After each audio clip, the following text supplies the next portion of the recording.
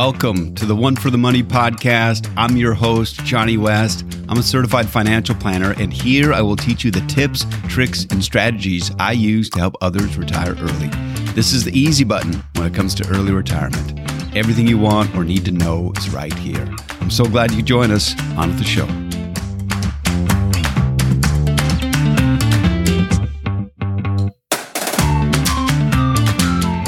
Welcome to episode 39 of the One for the Money podcast. I am very grateful you've taken the time to listen.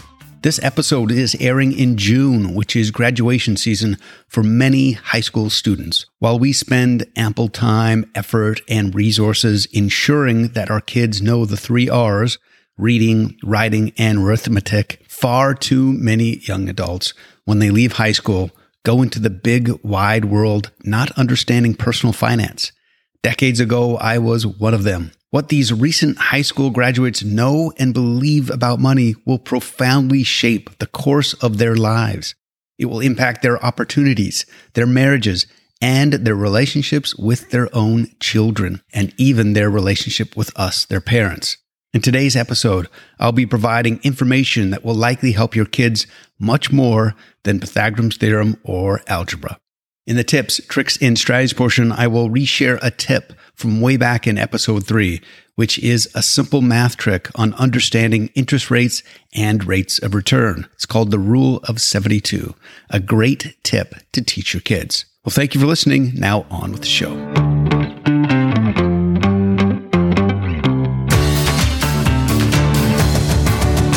We all want what's best for our children, and we want them to have a better life than we did. It's the remarkable selflessness of parenting. If this is true, it begs the question, what have we taught our kids about money? What they know and believe about money will profoundly shape the course of their lives.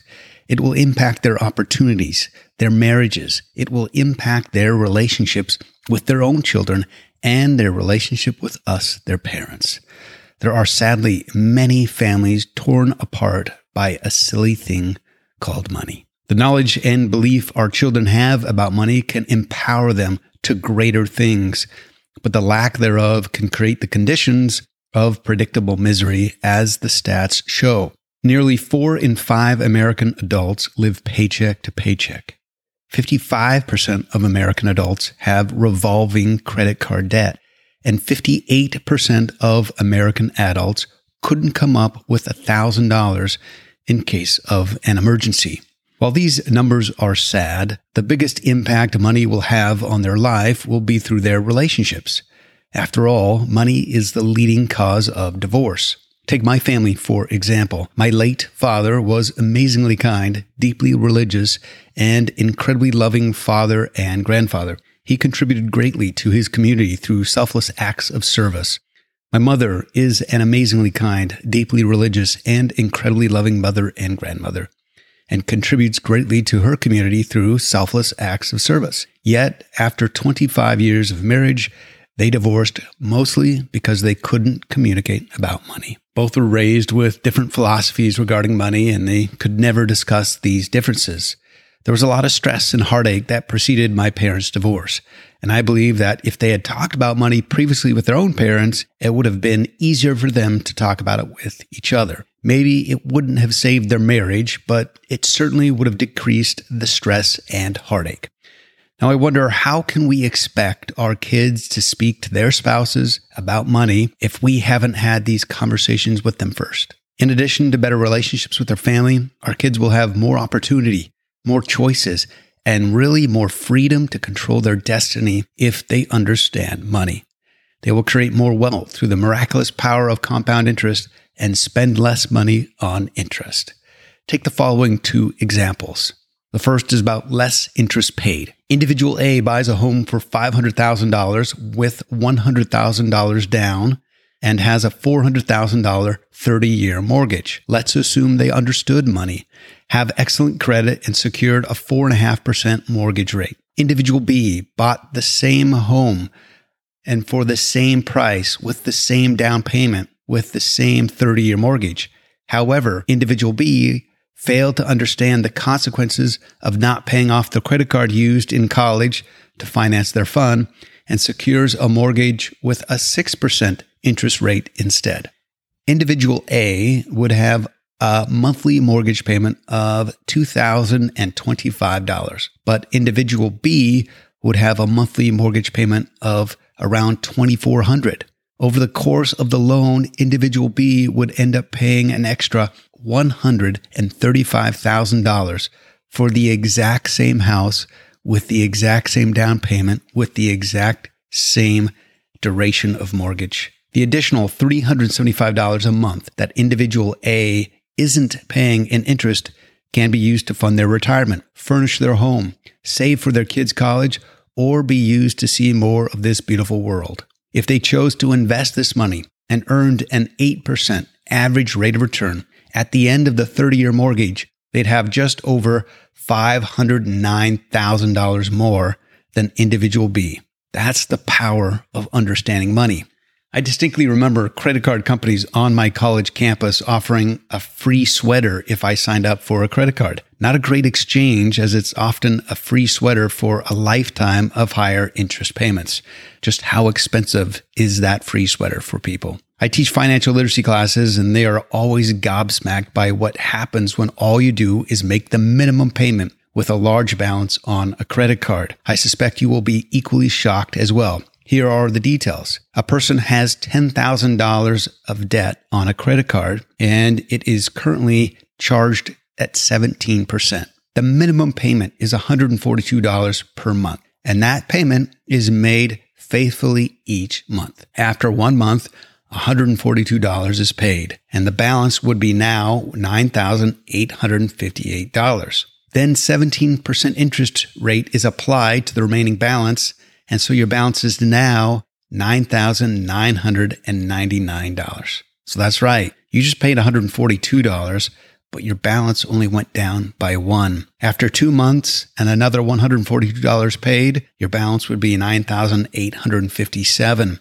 But then the interest rate is applied, and your balance will only be $9,998. It's just gone down by 2. After 1 year, you have paid over $1,700, and the balance will have only decreased by $5. You would still owe $9,995.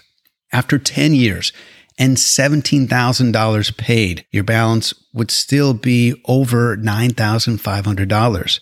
It would take 36 years and over $61,000 paid finally get a balance of $0 if all you ever did was make the minimum monthly payment. As I tell my students, those that understand interest earn it.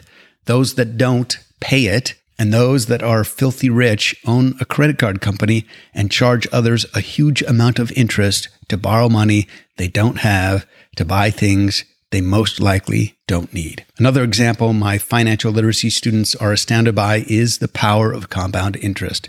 It's what Albert Einstein calls the strongest force in the universe. If our children understood the power of saving early, it can have a remarkable effect. Let's say starting at age 25, your child starts investing $5,000 a year until age 35, so $50,000 in total. If they earned a 7% average rate of return, that $50,000 investment would grow to over $560,000 at age 65, even though they stopped contributing at age 35. Now, let's say a less knowledgeable person waited until age 35 to start investing, but invested $5,000 a year until age 65. So they saved from 35 until 65, so a total of $150,000 because they've saved $5,000 a year for 30 years. And they earned the same average rate of return of 7%. They would only have $505,000 at age 65. Even though they invested 3 times as much, they would have less money because of the delay. What a difference it could make for our children's future if we taught them these principles. Now, one of the things we should teach our kids about money will surprise you. The thing which we should teach them about are our mistakes that we've made about money. Tell them the mistakes you have made. I shared about the time with my kids, how shortly after college when I borrowed money from a credit card, or before college when I purchased a vehicle I really couldn't afford, or about an emotional stock market investment and a sale I had made as well. Now, my boys will likely learn more from my don'ts than my do's. A few years ago, I read an article in Barron's regarding family conversations about money. The discussion was for ultra high net worth families, those with a net worth of more than $250 million. But the truths contained therein are applicable to all of us. Here are some of the highlights. Values determine how we manage our time and money. Without an understanding of values, you can't really make great choices, so said Jim Grubman, a family wealth psychologist. Teaching children the value of a dollar or the satisfaction of earning and saving money requires conscious and sometimes heroic efforts, as anyone who has said no to a screaming child can understand. The goal shouldn't be for everyone to have the same values. Rather, families can use these values to find common ground and ground rules for decisions. For example, a family may talk about the principles of lifelong learning or hard work, but how individuals apply these can differ based on their own values. The real question is, what have we taught our kids about budgeting, taxes, investing, Social Security, Medicare, saving for retirement, etc.? If we haven't taught them, who will? What mistakes will they make, and what pains could we have them avoid?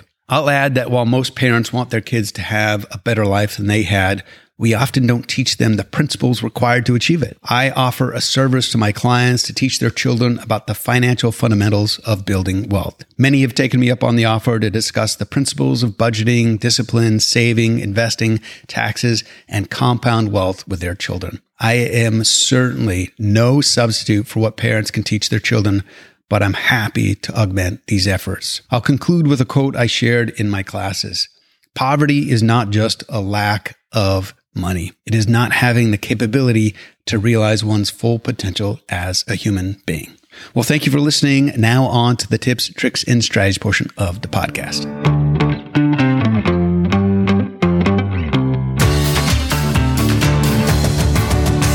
Welcome to today's tips, tricks, and strategies portion of the podcast, where I will share a tip called the Rule of 72. As a certified financial planner, one of my main goals is to help clients and their children make sense of the financial world. I find that when they understand finances, they make the best decisions wherever their life and money intersect. With this greater understanding, we can put together a plan so their life unfolds the way we want it to. One of the most important things people can understand about finances is interest. As I mentioned earlier in this episode, those that understand interest earn it, and those that don't pay it. Fortunately, there is a really simple math trick called the Rule of 72 that can help us understand how interest rates can impact our finances from both an investment and debt perspective. Below is a brief explanation of the rule. The Rule of 72 is a simple way to determine how long an investment will take to double given a fixed annual rate of interest.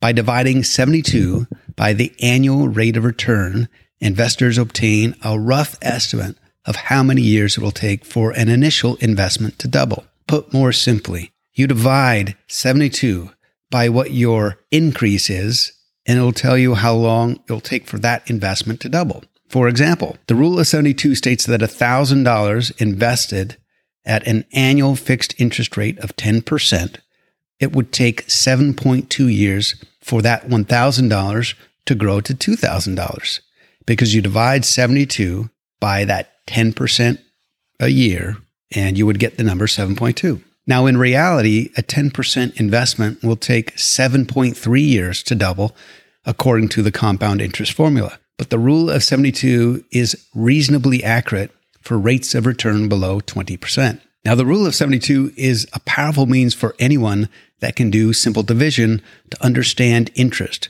which is integral to understanding finances. I'll go through a few examples that can show why this can be so helpful. Now, let's look at inflation. Inflation is simply the small increase in prices of goods and services over time. Of course, recently, those increases have been more than just small. Now, we see this manifested in gasoline prices, milk, chocolate bars, surfboards, etc., and all of which have increased in price since we were younger. Over the last 50 years, the average annual price increase on goods and services was 3.22%. At that rate, we know that prices will double every 22.36 years because we divided 72 by 3.22%. Of course, recently, inflation is much higher than that. All the more reason to better understand why we need to have investments that, at the very least, keep up with inflation. A great example of that is manifested in why cash isn't king. People like having cash in the bank as one has immediate access to it, and it doesn't go down in value. But that comes at a price. The national average of interest that people receive on deposits in their bank account is very low, and it's far higher if you used an online bank. You should really listen to episode 32 of this podcast where I go into this in more detail. Now, many major banks, whose name you would know, are paying just 0.15% interest or less on deposits.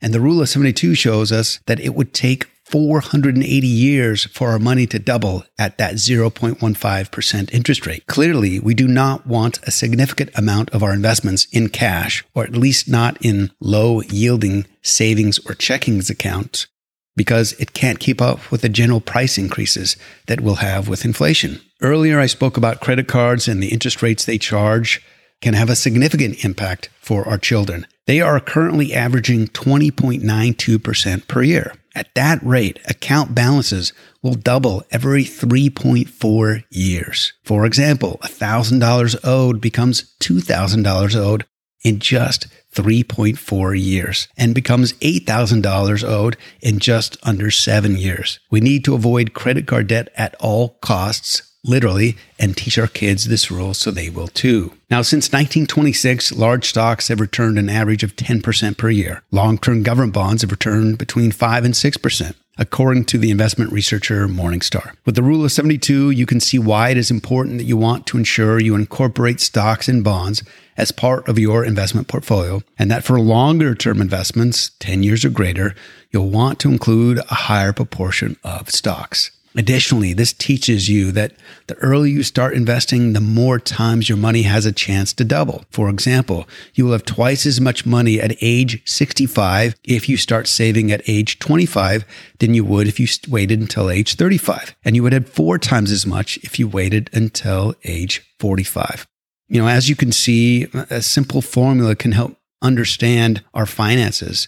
So when our respective lives intersect with money, we can use the rule of 72 to make a choice that benefits us over the long term. Well, again, I hope you found this helpful. And remember, a better life is the result of better planning. Have a great one.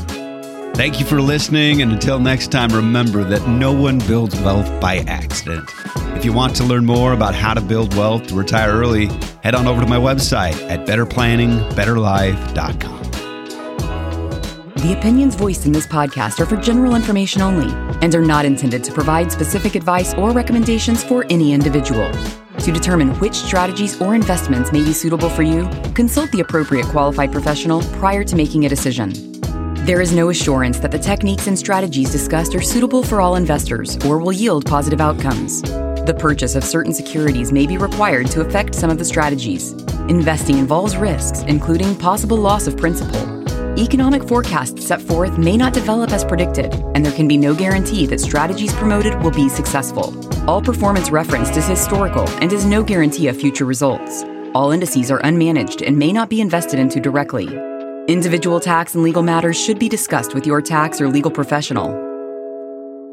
Johnny West is a registered representative with and securities offered through LPL Financial, member FINRA, SIPC.